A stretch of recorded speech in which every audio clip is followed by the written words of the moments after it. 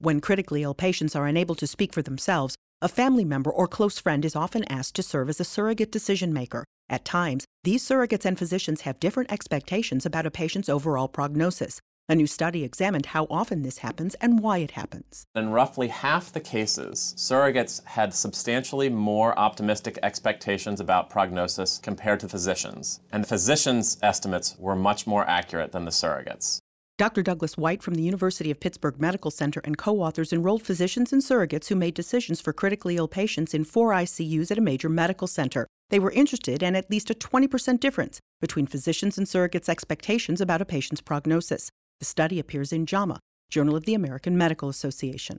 In almost all cases, surrogates misunderstood physicians' prognostic expectations. In about half of cases, surrogates held systematically different beliefs about the prognosis compared to what they heard from the physicians. Catherine Dolph, The JAMA Report.